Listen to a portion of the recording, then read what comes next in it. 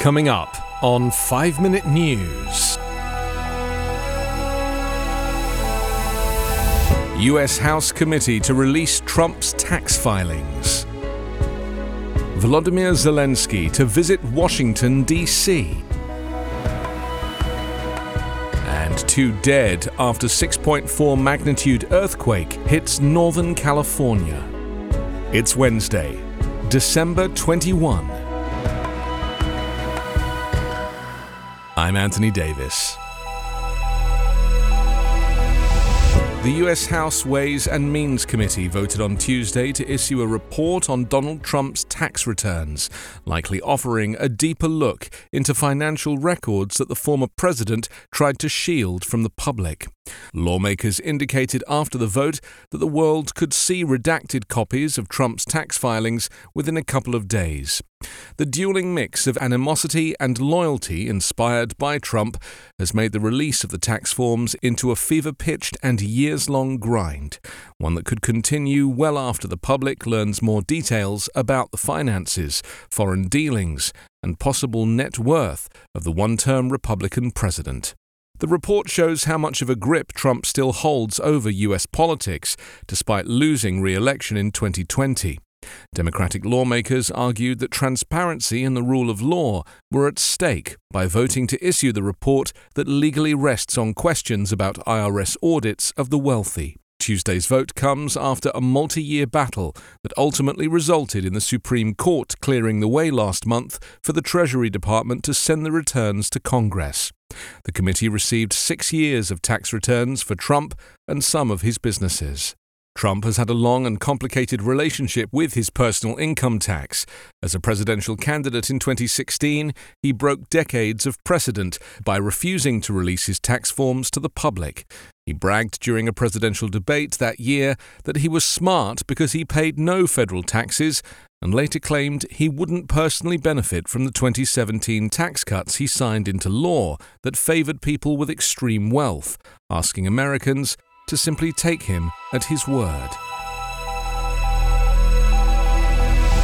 Ukrainian President Volodymyr Zelensky was preparing to visit Washington in his first known trip outside the country since Russia's invasion began in February. The visit to Washington is set to include an address to Congress on Capitol Hill and a meeting with President Joe Biden.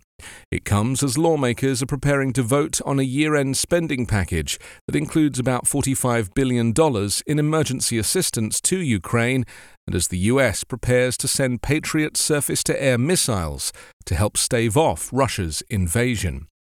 The latest tranche of US funding would be the biggest American infusion of assistance yet to Ukraine, above even Biden's $37 billion emergency request, and would ensure that funding flows to the war effort for months to come.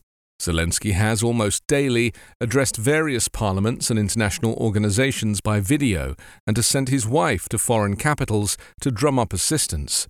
On Tuesday, he made a daring and dangerous trip to what he called the hottest spot on the 800-mile front line, the city of Bakhmut in Ukraine's contested Donetsk province. In a video released by his office, Zelensky was handed a Ukrainian flag and alluded to delivering it to US leaders. A powerful earthquake rocked the Northern California coast early on Tuesday, jolting residents awake as it shattered glass, took homes off foundations, damaged roads, and left nearly 60,000 homes and businesses in the rural area without power and many without water. At least 2 people were killed and 11 were injured. The magnitude 6.4 earthquake occurred at 2:34 a.m. near Ferndale, a small community about 210 miles northwest of San Francisco and close to the Pacific coast. The epicenter was just offshore at a depth of about 10 miles.